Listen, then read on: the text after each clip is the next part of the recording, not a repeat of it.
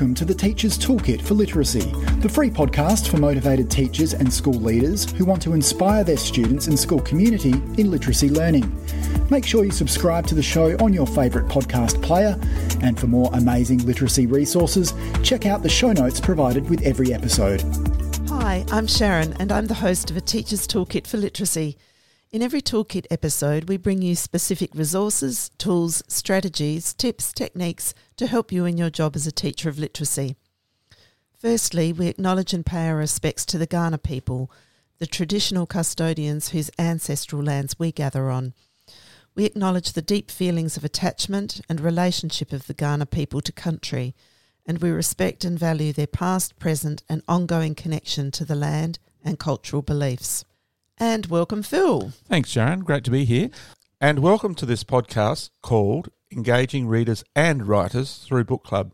And a very warm welcome to our special guest, Dr. Jan Turnbull. Jan is an accomplished educator with a remarkable career ranging from teaching in classrooms to supporting university students at the foundation of their careers to achieving amazing success at the policy level in education. She is currently Honorary Senior Fellow, School of Education at the University of Wollongong. Hi Jan, how are you? Good? I'm well, thank you. Very well. And what have you been up to lately? Well, to be very honest, Phil, You're retired? I spend more time I'm retired, and I spend more time doing, I'm the treasurer for our little local Lions Club, so I spend more time working on projects and doing the books and so on for Lions. I'm not a treasurer, but I've learnt fast. And you had a really busy time in education over those years, doing quite a variety of things, didn't you? Oh, yes, yeah, including working overseas and teaching in America and so on, yes. And I suppose this podcast is a bit of a way of recapping on something that you did with some teachers that was a bit of a highlight in education for you. Well, it has been, and when I retired in 2006, I still wanted to have some connection to schools. And as I was working on some project, we were looking at transition from class to class, and I particularly focused on preschool into main school, which here is kindergarten, various other places it's foundation or prep, and Berry, which is close by where I live now, was a perfect example because the children there, most of the kids in the little preschool there went on to Berry Public School. So I followed them over a series of weeks in the preschool, looking at what sort of literacy learning, I suppose, or what appeared to be literacy that was happening around them, and then into kindergarten where literacy suddenly was everywhere and much more formal. I also knew the principal of that school quite well because I've worked with him up at Hurstville in Sydney when I was with the department. So I knew him well, and he was very pleased that I should come. And then after that project finished, he asked me to stay on because could I please keep coming, because they just reviewed and rewritten their literacy strategy for the school. And one of the areas that had come through was the need to improve what they call the avid readers, particularly in years 4, 5 and 6. And I jumped at the chance because I thought, I always wanted to work more closely with that age group. And that's where the idea of having a book club came in. And so you came across two teachers there, Susan McAuliffe and Brett Sutton. Yes. Yeah, eventually I began to work with them because they decided they wanted to bring book club, which I was doing as a pull-out program, basically on Monday afternoons. And it was their students that were coming mostly to my book club. And they could see that there was an improvement in the kids and the confidence and so on.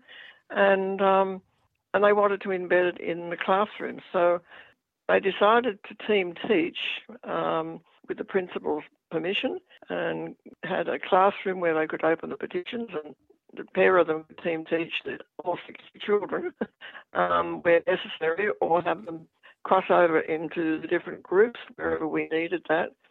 And so we sat down and worked out a system for doing what I was doing in the library 1 hour a week, into how that would work into a classroom situation 1 hour a week with 3 of us. And going back a step, there was some foundational research that came from Frank Smith that informed a concept of what he called reading like a writer. Can you tell us a bit about that? Well, I can. it's a pet love of mine, I think. It's one of these things that you read and it just suddenly hits you and you think, that's perfect. That's just what I've been thinking for many years. Way, way back when I was working in the Department of Education, my friend and colleague Andrea Butler, who now lives in America, she and I were working on a book that we called actually Towards a Reading and Writing Classroom, because we both had a very strong view that if you can read, then you should be able to write. Writers can't really write very well if they never read, basically, was our thoughts. And Andrea's background had been very much in literature and children's literature, whereas mine had been much more in reading and early reading. Hers had been more with upper primary kids. And so we wrote this book for PETA, Primary English Teaching Association, and around that time there was an article written by Frank Smith called Reading Like a Writer in Language Arts. And I read it and thought, this is exactly what I've been trying to articulate. I think it was probably the best. I was never a great writer, I didn't think. And I still don't think I'm a great writer, but at least I started to realise I can write. And I knew that from what I was beginning to produce, and then I'd go back to what I'd read. For instance, when I went out of the classroom to become a consultant in the schools, I had to start writing memos and things like that to schools, etc. And I had no idea how to write them. How did I find out? Well, I used to get copies of somebody else's work and read through it carefully and work out how to do it for my writing. Oh, yeah. And that's the first step in my head of reading like a writer. I put my head, if you like, into the shoes of that particular genre or whatever you want to call it. And I wasn't calling it that then, and I probably still don't, but then at least I was much more successful in being able to produce these pieces of required text that had to go out to schools or whatever. So Andrea and I started experimenting with that in classrooms, and we had various people writing and trialling it, including people like Lorraine Wilson down in Victoria and people up in Queensland. And then we pulled all that together to put that book together, which I think was a bestseller of Peter's until Bev Derianker's book came along. And then when we read Frank Smith's book, he talks about reading like a writer.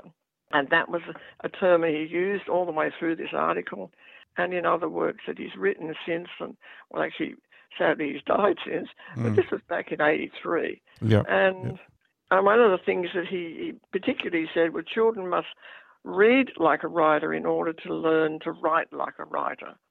Right.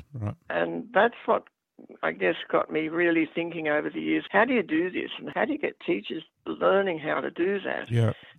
And another quote, which I'd like to use, that Smith wrote, which became our mantra when we started with Book Club. I actually got Sue and Brett to read the 1983 article that Smith had written. But Smith stated really clearly in his article, and it's really common sense, but it actually comes through in a lot of other research that's happened since. To read like a writer, he said, we must do it in a special way, which I found myself doing often. We must perceive ourselves to be writers. That's the first. Right. We must read in a way, namely, in other words, we must engage with the author as a teacher or a mentor of the writing, so that we start to see the author differently, not just as somebody telling a story. And then we need to get inside the head of the author so that we can understand how and why the author's chosen the particular words or whatever, expressions, even down to punctuation and grammar that's needed to make the piece of writing engaging. So the writer's craft, really, isn't it? Yeah. It is, and it's what Donald Graves called writer's craft. Right. And then when I heard Donald Graves speak about craft, I thought, wow, here's another one. And there were a whole lot of people around that time. Donald Murray's quoted as saying in 1985 and then again in 2004 that every writer is a reader. Usually we put it around the other way, but every writer is a reader. To teach writing, we must teach reading. And over the years that I've been working with the curriculum and curriculum development in reading, we constantly talked about reading. And poor old writing, I always used to say, was a second cousin to reading. Yeah, yeah. We rarely talked about writing and the importance of writing and where that... And as a teacher, classroom teacher in my early years, I had a year 2 over a period of time. They hated writing. It was always on a Wednesday, and I hated teaching it because it was always so controlled, so one-shot draft and so on, which, of course, Donald Graves shot that myth down, and I thought, right, like you, I like what you have to say. So our mantra that underpinned Book Club, basically, came from Frank Smith, who, in his article, he wrote, "The author becomes an unwitting collaborator," put in brackets, teacher, "bit by bit, one thing at a time, but enormous amounts of things over the passage of time. The learner learns through reading like a writer to write like a writer." So that was, and I called it our mantra. The children in our groups, as well as the teachers, Sue and Brett, we read that often to the children and actually had it up on a sheet in the classroom. So the children were aware of this too? Constantly, yes. Yeah. Every group that we began each year, that was something that I would read over and over or say over and over to them. And then often when we were listening to their writing, which I'll come to later, but I'd say, "Oh, I can see that you've been reading like a writer because you're now writing like that writer." Yeah, yeah. So it's quite an amazing group of people at that time who were into it, this sort of research. And I can almost see today there's such an emphasis on reading where we're not connecting the writing with it. Absolutely, yeah. I mean, I think the work of Bev Derivianca began to reconnect, if you like, but the focus went so strongly on functional grammar, and then, of course, assessing students' work through the functional grammar that it became so formulaic. And Bev herself was devastated by the way that happened. But Bev also researched that whole area, but took it from a much more of a grammar perspective, as has Beryl Exley over the years.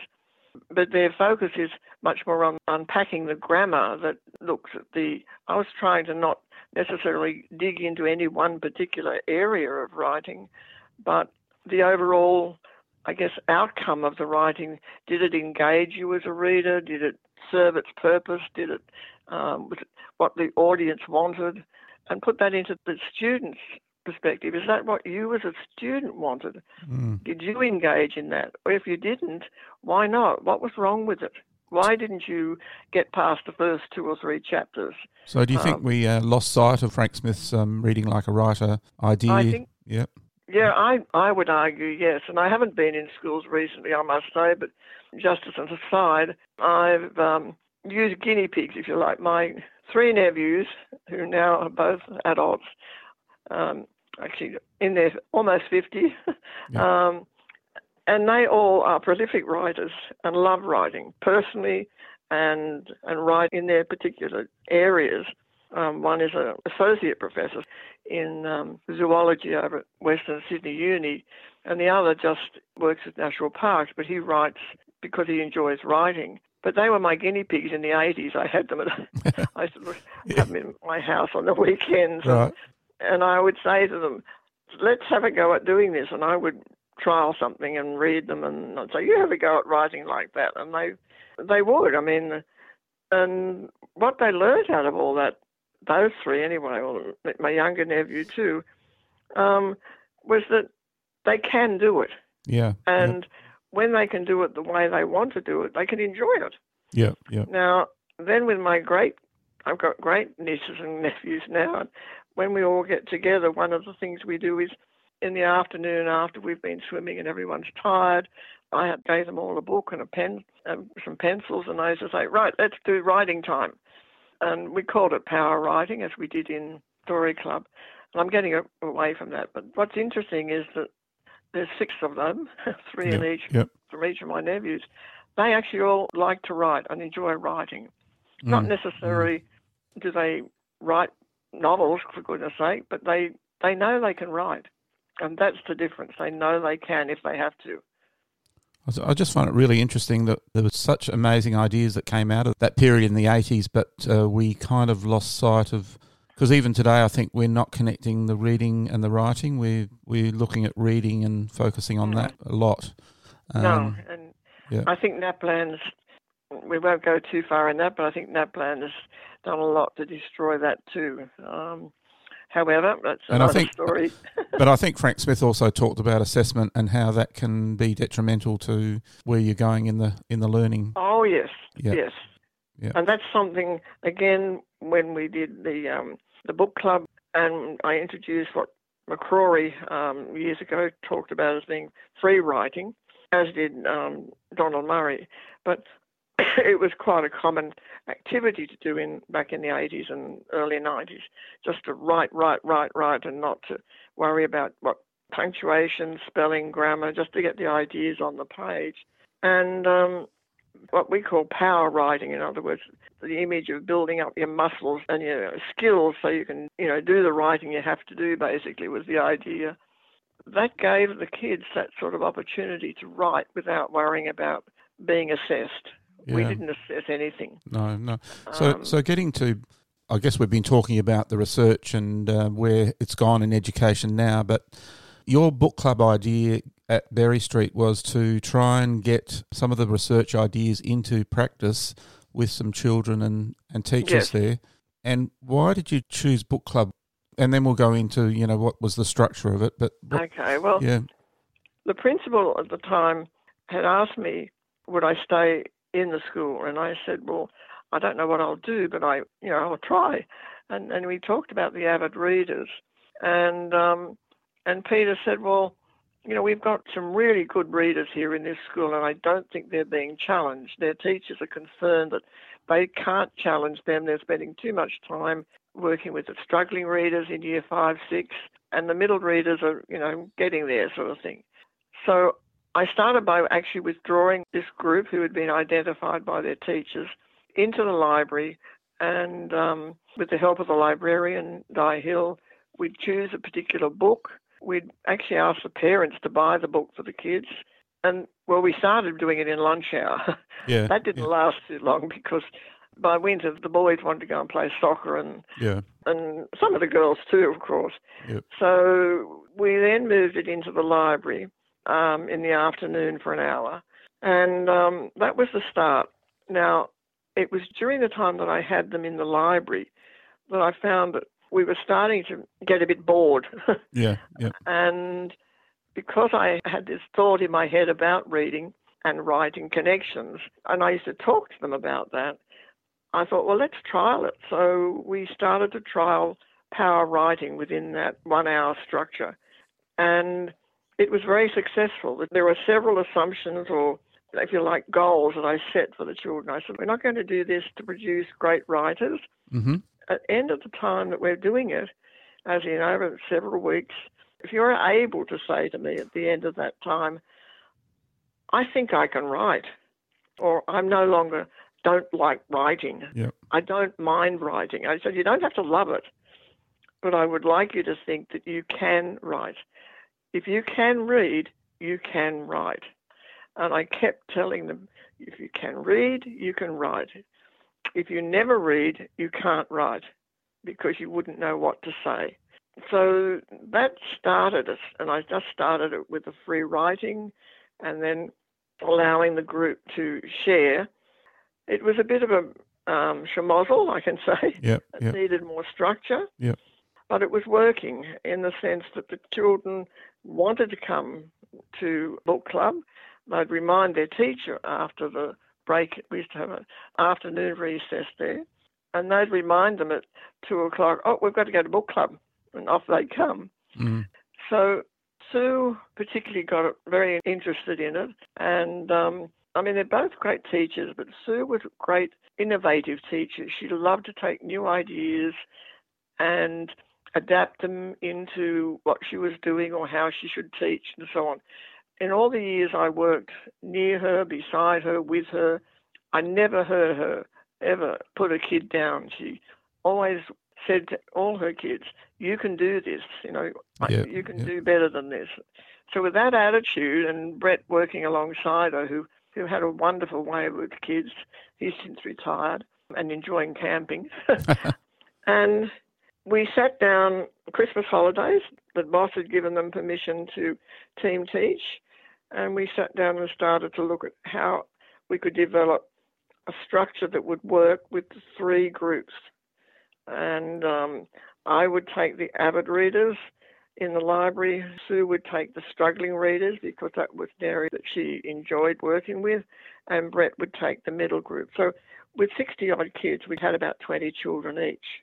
And then we had to think through a structure, obviously, that all 3 would follow, and a 1-hour time slot. And it couldn't be more than 1 hour because they couldn't fit more than 1 hour into their day. I couldn't go more than any other day than a Monday to start with because that just fitted into my university work, etc. So Monday morning was not the best time to be running something like that when usually it's introducing spelling and various other things of the week. And we lost Mondays because of holidays. But that was where we started, and we trialled it. And that first year, the principal was Peter, and then it changed to Bob Willits. But both of them wanted to pay me, and I said, I don't want pay. I just want to do this. It's something always I've believed in, and I want to work with the teachers and do it. They're great teachers. Let's just do it. And instead of paying me, they released Brett and Sue from the classroom. At first, it was 1 day a term, and we would sit and reflect. Sue and Brett would gather data from the kids, interview them and so on, and just look at their writing and their reading, or just their attitude to writing, basically, during the school day. Because they had to follow a curriculum. I didn't have to follow the curriculum. And they had to get their kids producing pieces of writing in different genres and that sort of thing. So my role wasn't to do that. My role was just to actually help them, I guess, what I'd call adopt something, then adapt it and create it in ways that they felt was best to use in the classroom. So what were you guys all doing? What was the structure of this? Well, we had to consider timing. I mean, you only had an hour. So we had to consider how much time to spend on what. And we had to consider across a school term giving kids a particular novel, which by this time the principals had agreed that the money would be allocated to the literacy team to buy the 20 books for each group, and they put through the library, so Di Hill got them ready to be done. And choosing the books was one thing. That was one thing we had to do.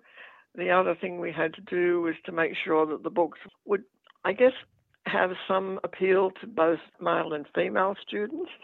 Di Hill's librarian took every child at least once a week, and so she had a sense of what sort of books the kids would like. We decided on using Australian authors only, and if possible, fairly recent books that these authors had written, so that the kids hadn't read them all before and thought, oh, we read this.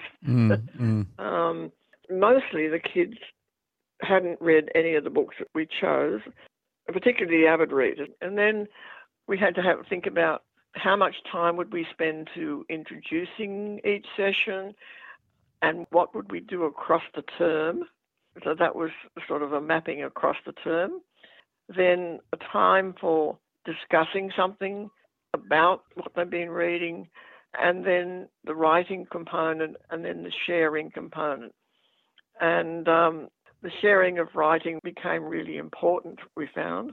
And they shared only in a group because we broke the kids into, for instance, my group of 20 would be usually in groups of 4 or 5, but depending. And one of them would be, we decided, or Sue decided this, that we should have a group leader, and that leader could rotate, but the leader had a responsibility to keep the group working as they were supposed to, either discussing questions or in the writing, sharing the writing and making sure everybody shared their writing, and choosing the person who was going to, at the end of the whole session, pulling it together, that there'd be at least 4 or 5 people out the front who were going to share with the whole group. So sharing became critical and actually also became a lesson for the rest of the group to listen to. So that had to be sorted out. We met in the school holidays before we started, for 2 days actually, to sort those things out and then listed the things that we had to get done.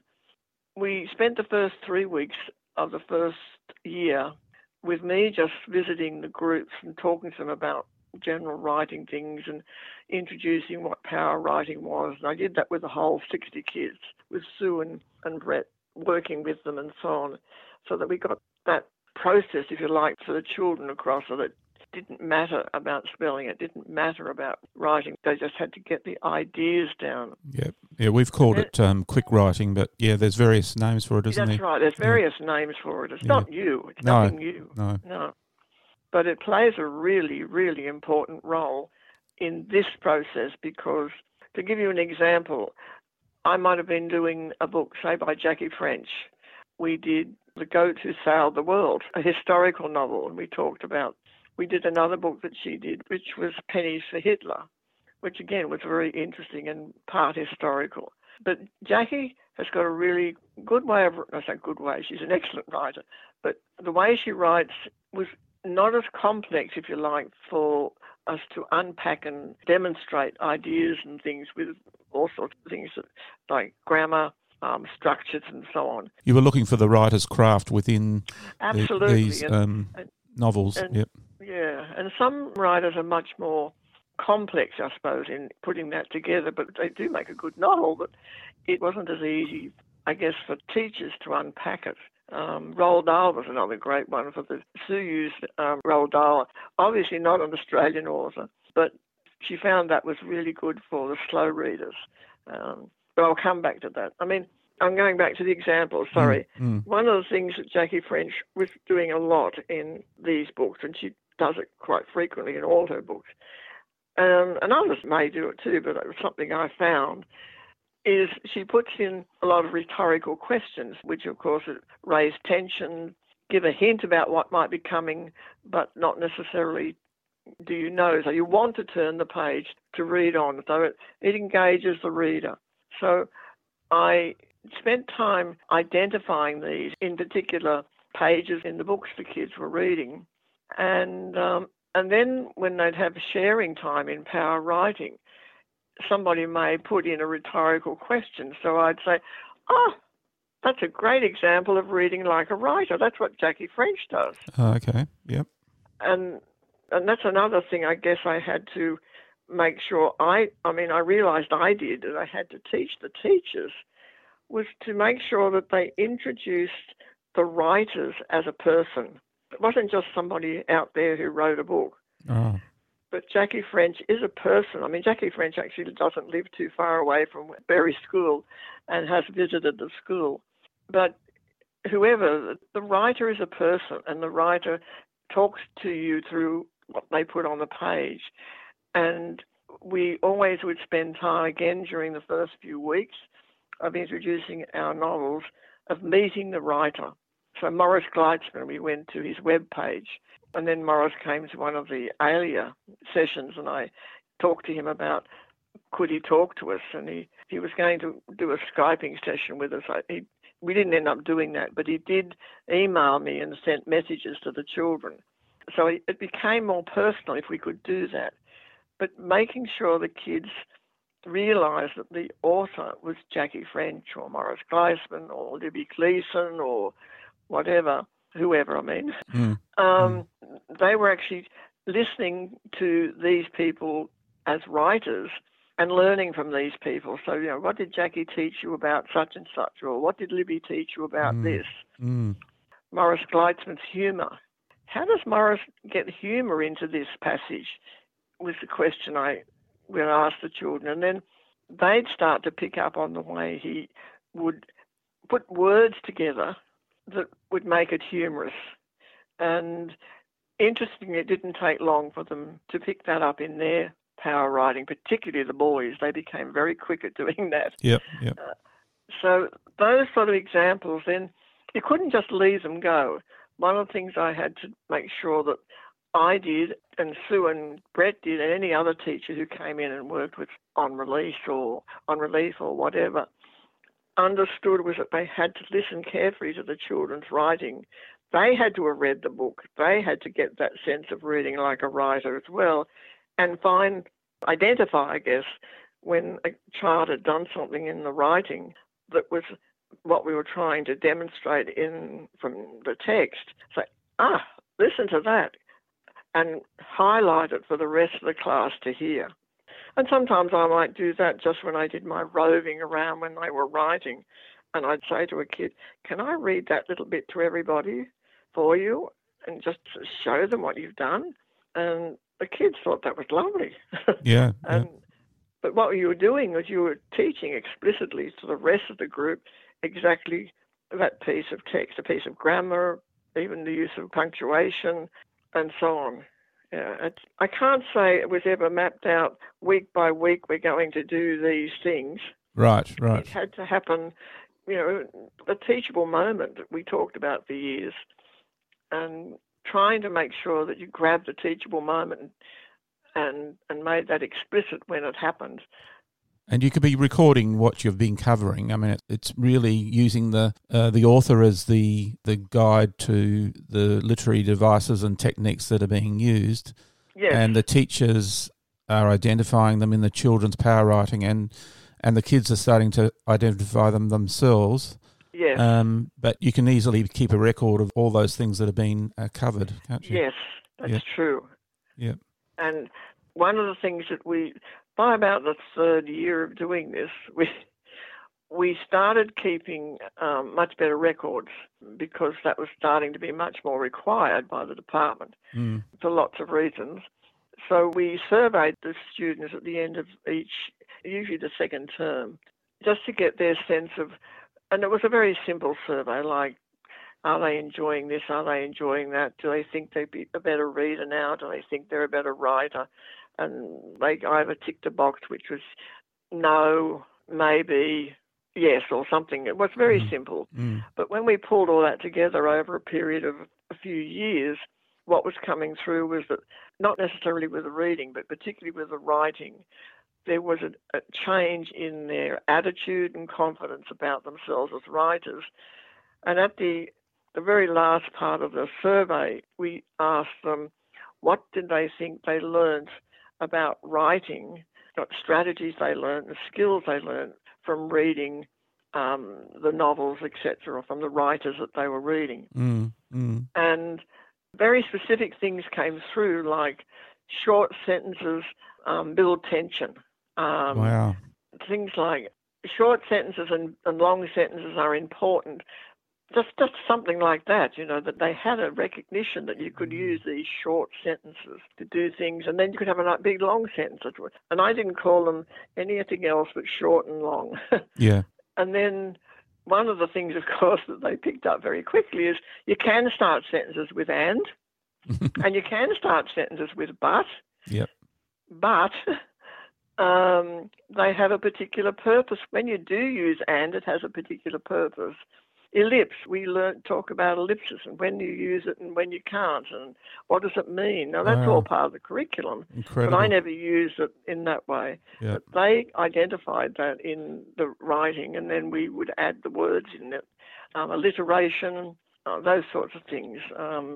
They learned that, and they identified it in the surveys that we did. And we'll take a break there from part 1 of our podcast. We look forward to you joining us for part 2. Bye for now. Thanks for listening to the podcast. To make sure you don't miss any literacy learning tips and insights, please subscribe to our show on your favourite podcast player.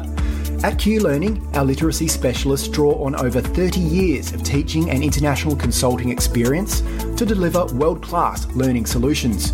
We equip, empower and support teachers to become their authentic selves. To find out about upcoming webinars and about how Q can help you and your school, visit qlearning.com.au. And you can get even more amazing teaching resources right now at teachific.com.au. Stay tuned.